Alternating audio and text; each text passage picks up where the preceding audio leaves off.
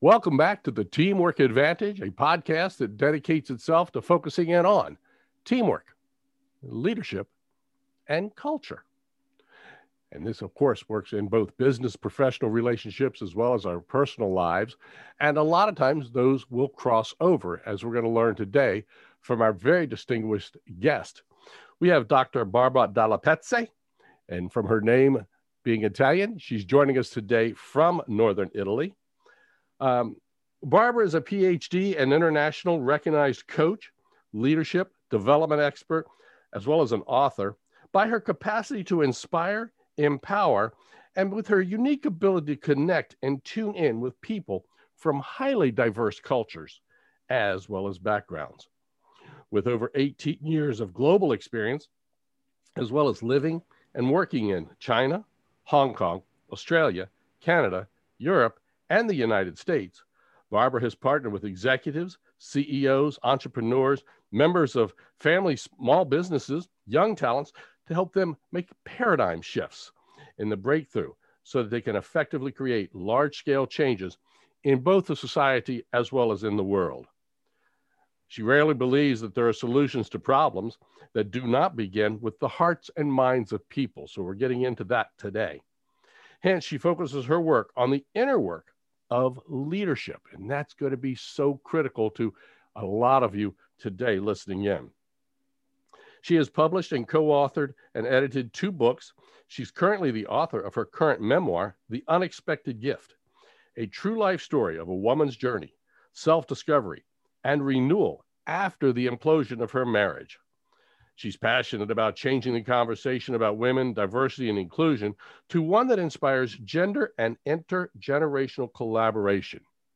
Her PhD is in ontology, and I must admit, I had to look that word up to make sure I knew what we were talking about. She's also studies in neurolinguistic programming, a whole lot of stuff we can get into, and I could spend the whole 40 minutes or so today just reading her credentials. Dr. Dalla Pezze, welcome to the Teamwork Advantage.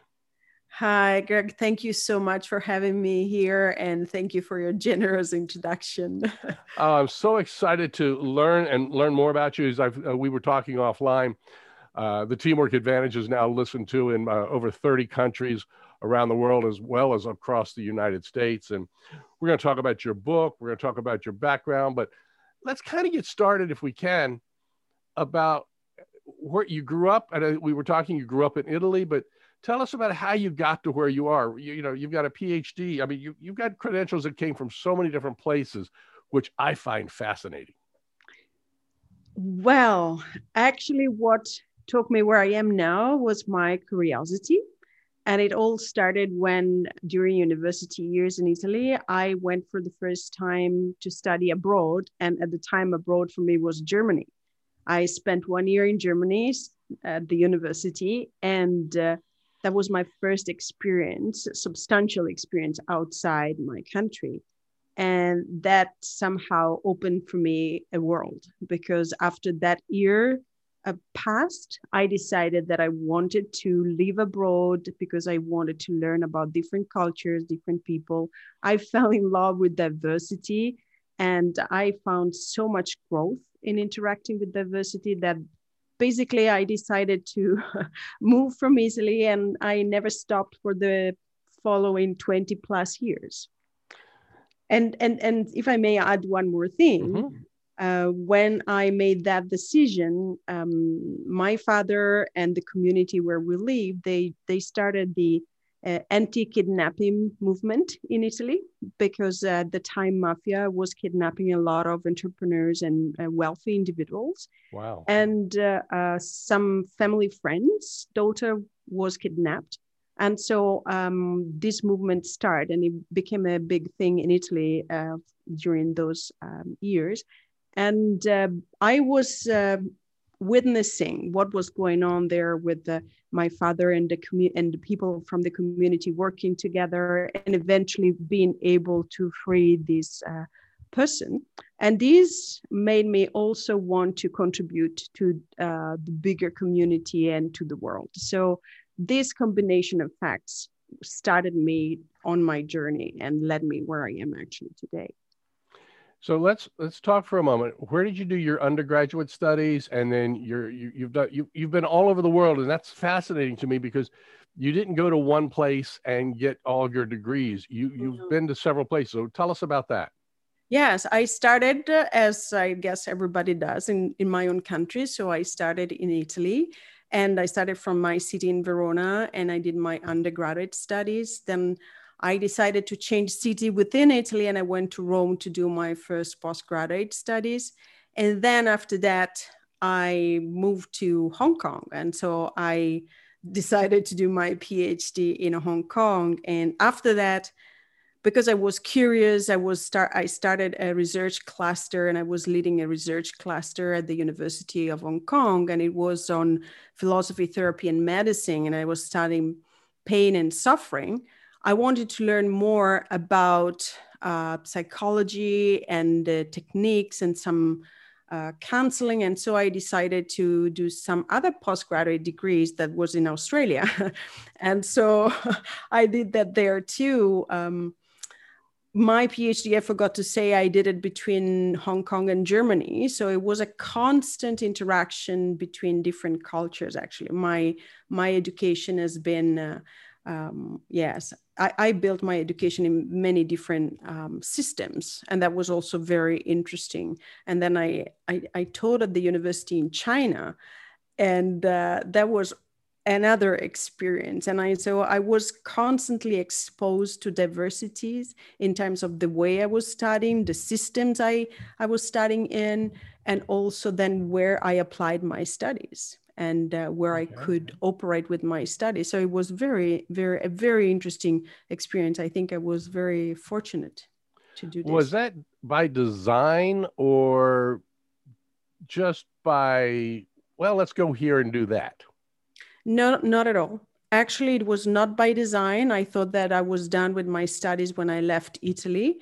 But then it just happened that life invited me to take these opportunities. And I just followed, basically. My PhD, I started it when I finished my graduate studies in Italy.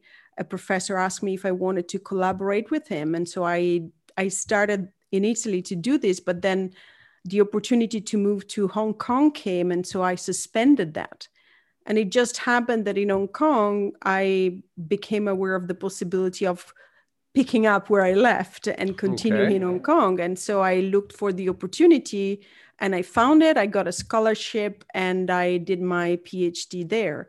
And then basically following and a desire to learn more, to expand my knowledge, to become a better professional, and to follow what I was curious about and passionate about, that was helping people and know more about how I can help people.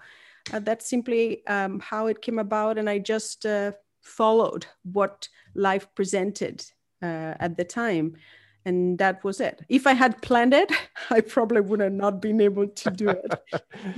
And that's a common theme with a number of folks, our guests here on the Teamwork Advantage, is they start going down one path, and then something takes them in a different path. Yeah. And I'm fascinated by that, as well as fascinated by those who are able to know from a very young age the direction they want to go and then pursue that. So it's kind of fascinating. Now, your PhD is in ontology.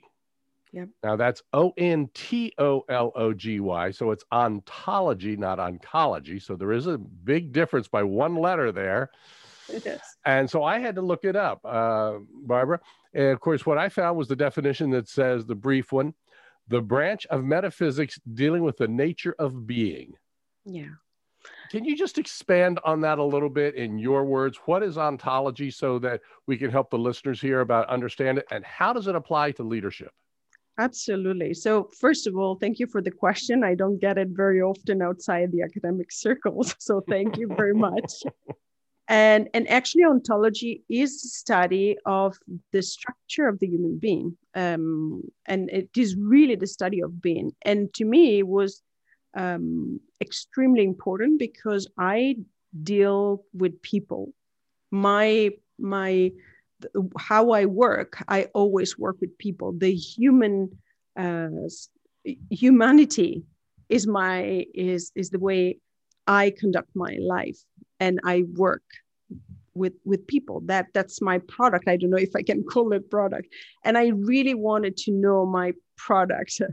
Allow me to say this very, very well. And so when I had the opportunity to do this PhD, I really wanted to study and investigate and research what is it that belongs to the human being from a philosophical perspective. And it goes really deep in trying to understand, explore, investigate the human being. Just to give you an idea, and maybe this makes it even more simple. I did study for a couple of years architecture, because that's what my family business. My father is an architect, right? And so for a couple of years, I did study architecture at the university. And at a certain point, Greg, I thought, you know what? It is too early for me to study material things, to study how to build walls and villas and houses, when I don't even know how a human being that will inhabit those places is made of. What is a human being about?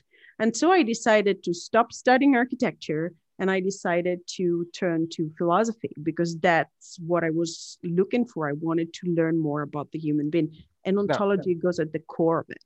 So how did your family take it when you switched from architecture to ontology? Well, that was quite a challenge, in fact, because, and I write about it in my book as well, it was my first challenge. And I think that was the first time I started building the foundation of leadership, to go back to your question before. It was very difficult because from their perspective, me being an architect would have been much easier, more straightforward. My father had a successful business, and I could have just continued with this family business, and from their perspective it would have been just fine, and it probably would have been much easier than what I ended up doing. But to me, there was something inside that was too strong, and I could not say no to. And so I went against them, because when I delivered the news at home, of course, everybody was shocked, and they did not support at all my decision. My grandparents, they were involved, my parents, and there was a little bit of a turmoil that I caused, which I did not expect in that way. And nonetheless, I decided to stand up for myself and what I believed into, and eventually I helped them to understand that I was not betraying the family by doing this. I was following what I felt was my your calling and my calling. Yes.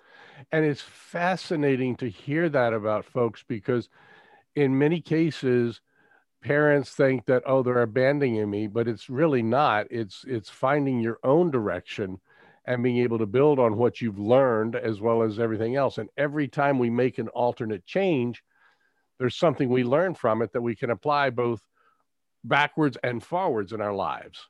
Yeah. And so we can always start to work on that.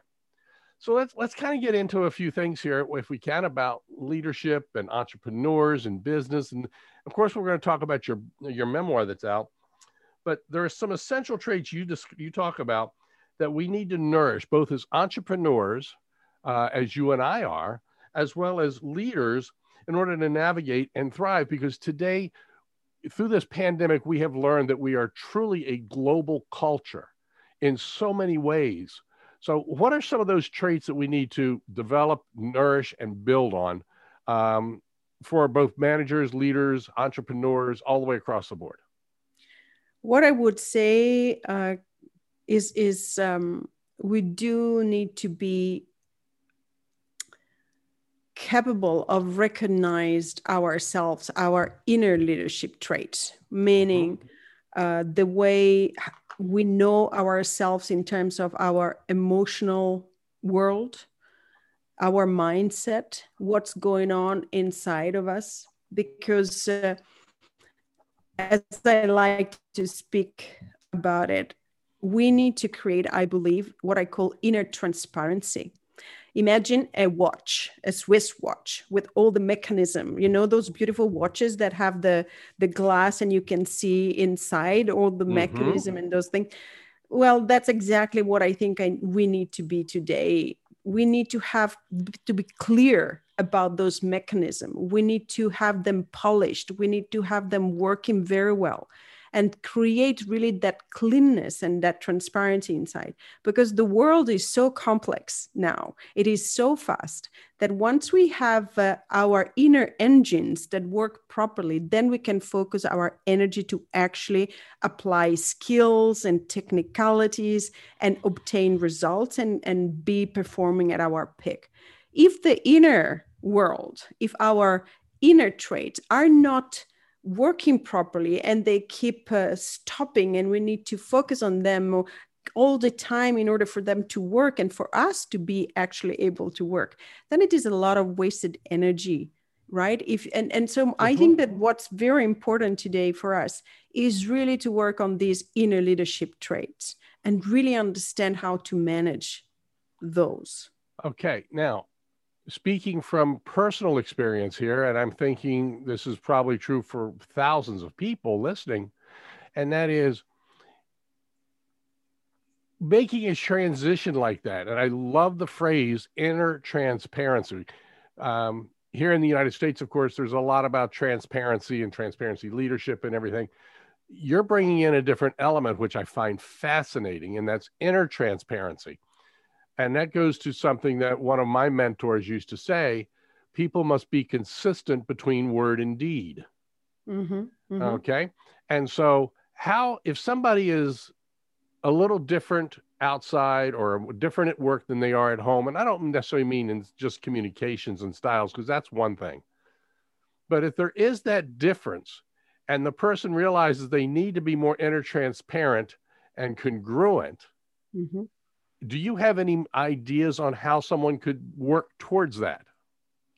Well, what comes to mind now that you mentioned is, I would say that emotions and the way we feel is the first indication. Because when we are not congruent, and we are in a way when we are at home or by ourselves and we feel free to be ourselves, the most authentic self.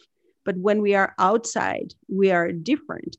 There is a conflict somehow that happens. And so we have inner conflict, and we have emotions that maybe become like frustration or stress or anxiety or fear. There might be some unpleasant emotion that pops up. And I think that those could be indication and messages that we want to start following to check with ourselves. How far are we from who we actually are?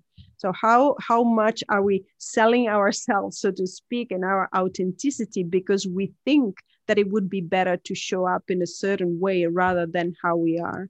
And so it is a process of constant learning through how we feel and how inadequate sometimes we feel. We learn, if we want to, of course, we learn that there is a way. Phrase. Yes, there is a way to learn to be authentically ourselves and to show up as such. But there is a gap.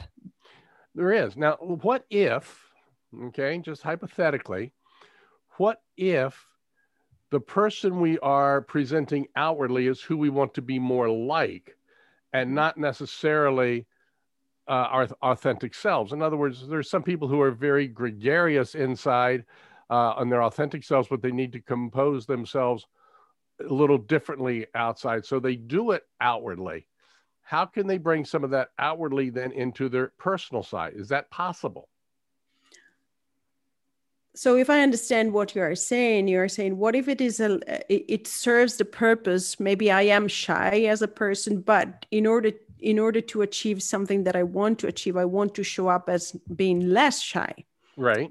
And if I would say that if I am able to do that, that means that it is also part of who I am. And if I feel that could be part of who I am, or if it is who I want to be more and more, I think that there is always a degree, a continuum, right? From being shy and being not shy. And so it is up to me to learn little by little how much of not shy I want to be, right? So there and is, then bring that into your inner self.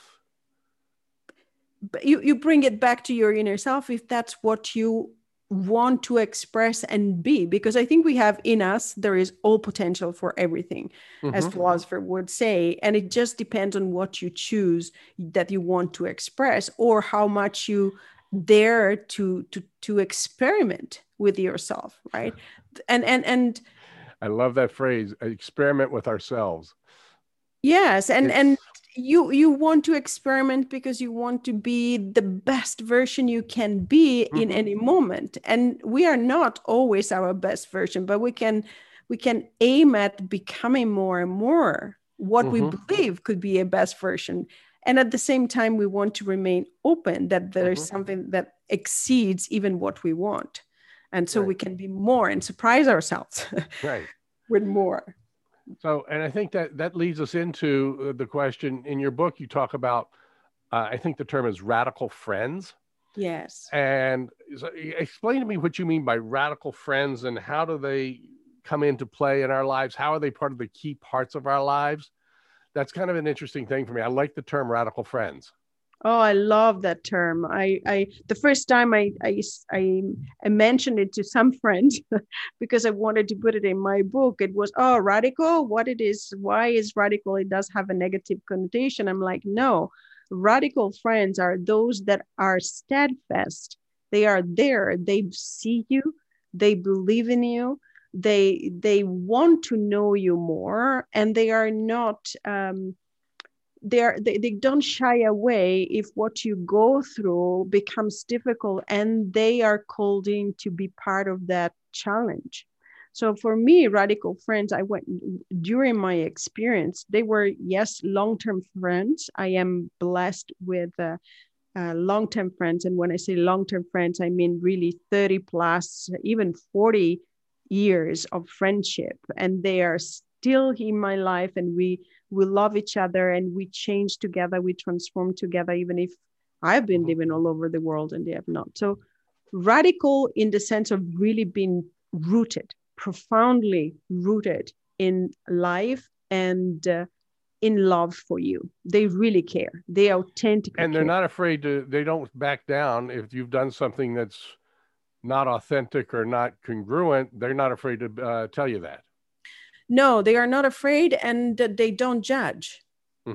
Because when I think when my idea of radical friends are there, they have learned, and we both sides, we have learned not to judge each other. So I feel free to be vulnerable with you. I feel free to be successful with you. I feel free to fail with you. I feel free to be in any way, because that's me. And so I'm free to be me. And I know that you are not going to judge me. You are going to welcome me, but you are also going to tell me straight what you think it is not right for me. So they are precious. They are precious. And I think that, as I write in my book, we all should have a radical friends account where because it takes time to build those relationships, and we need them both in difficult times, but we also need them in beautiful times, because sometimes I do believe that we don't say enough that when we have exciting moments in life, we do want to have people to share them, and people that really care about us, because as it is for difficult moments, so it is for very beautiful moments. We do need to celebrate them with people that love us and that we love, and that they are there and they can see us. And allow me to add one more thing. Okay. Radical friends are those who can, and I love this expression, they can sing your song. So that when you are lost in life and moments where you are adrift, they sing your song and they bring you back to yourself. They remind you of who you are, and they remind you where you come from, and they remind you of what you can do. And that's very powerful. That is. That's so powerful. And I think that's going to lead us in a direction, if I can go down this path now. Neuro-linguistic programming. There's NLP has been used and tossed about in the United States for years. how do you define NLP? Well, I don't know how I would define NLP, but what I can tell you is that NLP has taught me the power of language, the power of the language we use and how it impacts our life, right, and how our brain operates. And that in turn goes back to radical friends, because radical friends can say things to you in a way that a casual acquaintance may not be able to say something to you, because you may interpret it differently. Am I on the right path there? Yes, although I would say that what I exactly because of NLP, and also because I am in love with human beings, even if a foreigners or somebody that I do not know and is not a radical friend says something to me, because NLP says that there is always a positive intent in any actions, and action could be also communication. I have learned to take whatever comes my way as an opportunity to find some positive out of whatever I am hearing, if it is a stranger that speaks to me, for example, right? And if it is not the content of what a person says, is my reaction to it. So I'm learning something about me. And that is actually something that NLP taught me. Radical friends are at the deeper level than a stranger in terms of the trust I have and how much I really can rely on them. But they are also at the same level as to my, it is as to how I interpret whatever they say, being it a radical friend and be also a stranger. But this is part of my growth. Once I have learned that I can trust you as my radical friend, and I can listen to him or her, even if I don't know them and they don't know me, because what they say has something to teach me nonetheless. Right. That's so cool. That's fascinating to grasp on that.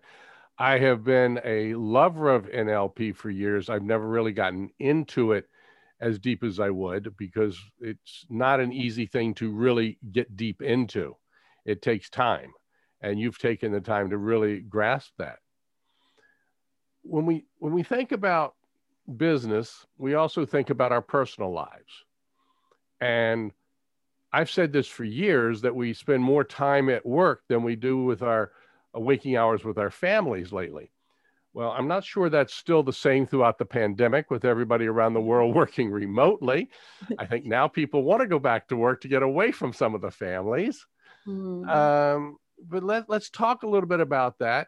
There is that crossover in there, and that crossover is part of what is in your memoir. So talk a little bit about the crossover of business and professional, if you can, from your experience. Yes. Well, what I've learned from my experience, and particularly when it happened that I went through divorce, and actually my marriage imploded, as I say, the experience that started then constitute the foundation of the leadership development that then eventually showed up in what I do as a profession. And the inner leadership work that I do is actually because I found how important it is to do that work that create that inner transparency, so that you can become really good at what you do, good first as a human being, and then you become an amazing professional and leader and entrepreneur from a human perspective, because the human texture needs to be top quality. That's what I like to say. And so that's, if I go back and I go back to explore and look at my experience, that is an amazing gift that I received. I was able, and I had the opportunity to really sense, experience, and work through those inner elements in order to overcome the situation I was in. It was my choice, because I could have decided not to react, not to act on it, but just fall into despair or give in to depression, or I could have chosen many different ways to deal with it. I chose to use any moment to grow myself as a human being, to discover my identity, to discover who I was and the authenticity of who I was, to discover my limitations, to discover what I wanted to do, who I wanted to become. And I think that in today, because we have so many stimuli around the world, there is so much diversity, there are so many opportunities. Unless we are solidly grounded in who we are and we know who we are, not because we cannot change, but because we do need to have a strong sense of who we are, I think it becomes very difficult and challenging to navigate into this world, because you are pulled and pushed in all directions. And so you want to have a clarity, at least begin to have clarity around who you are, who you can be, and what are your boundaries, and start to really familiarize with yourself, because then you can be in this complex world without being pushed and pulled everywhere, but you can keep yourself intact while you're moving through. And if you're an entrepreneur, and if you are a leader, and a leader, for example, in an organization, he or she, they have people that look at them, they rely on them. A leader influences people. You really want to be solid within yourself and have solved as much as possible your inner conflict, because then you are free to do actually an amazing job for the people you are leading. So I think that today, to be honest, I think that doing the inner work of leadership is one of the most important investment that we can do. What can the average person, whether they are on a front line in a business, an entrepreneur just starting out, what can the average person do to help find that inner person with themselves? There is no such thing as a silver bullet or a magic bullet to do this, I know. But is there something that we as individuals can start to do to be able to build that inner leader, that inner self a little bit better? I agree there is not a silver bullet with it, but there is a starting point. And I think that a starting point that put us on a path, and then we discover and we become curious, it is really to give value to who we are. Right there, when we start thinking, when we start exploring, when we start investigating, doesn't matter what we do, we can look at ourselves and be proud of who we are right there and then. And then from that point, begin to explore, how can I know myself a little bit more? What it is about me that I like? What it is about me that I believe I can do better, more of, less of? So start really to learn about who you are. Mm-hmm. That's so important. Whereas we take for granted sometimes that we do not have the value, or we are not worthy enough. And I'm saying, no, let's begin to admit to ourselves that wherever we are, whatever we are doing, mm-hmm. that's amazing. And we start to build on that. Yeah. And that you're absolutely spot on, because I know for me and a number of my friends and colleagues, we struggle with sometimes being too hard on ourselves and not giving ourselves credit where we deserve to get credit. Other people will pat us, our radical friends will pat us on the back, but sometimes we are difficult to do that. And what you just talked about really gives us the key as to why we need to try and do that. And absolutely. I think that's so strong. As we look into the future, the last 12, 14 months or so have been radically different. And you've gone through a lot in your life with your book coming out. What can we do moving forward? That's the thing, because we're in a world that's, I don't want to use the word collapsing because that's really a scary word, but what can we do? And what insight do you have for people today around the world, whether we're in Southeast Asia or whether we're in the United States, middle of Europe, it doesn't matter. what can we do?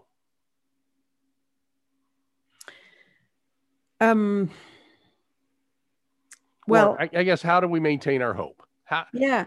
know? No. It's clear.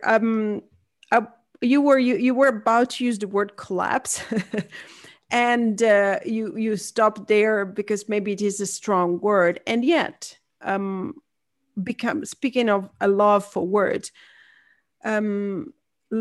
becoming familiar with the fact that when our world collapses, which also means that the world that we used to know, or how we used to know the world, is changing. We want to not to be fearful of it.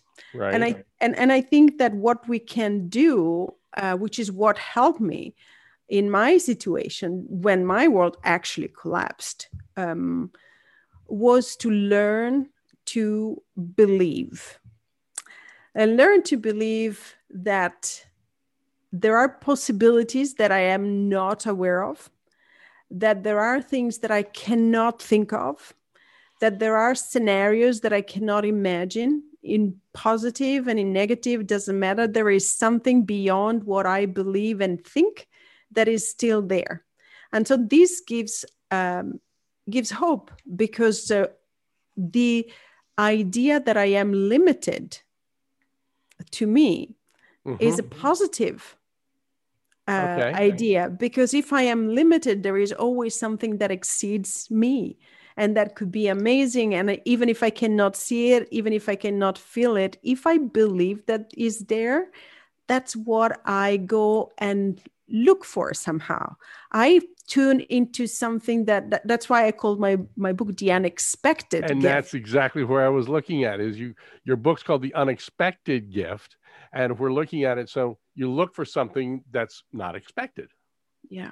And what I found in my experience is that the unexpected was always there and was always on the way, even if I did not know, even if I was not aware, and even if I found out later.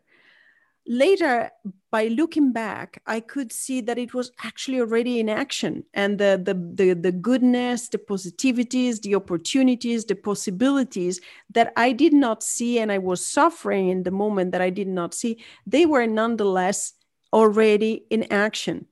And when I realized that, it was always later, never in the moment, but all the time, I learned that the unexpected and the unexpected gift, so something positive, is already there. It is already happening. It's just my moment of realizing it that comes later. Right. I don't know if that's no, and that makes perfect sense.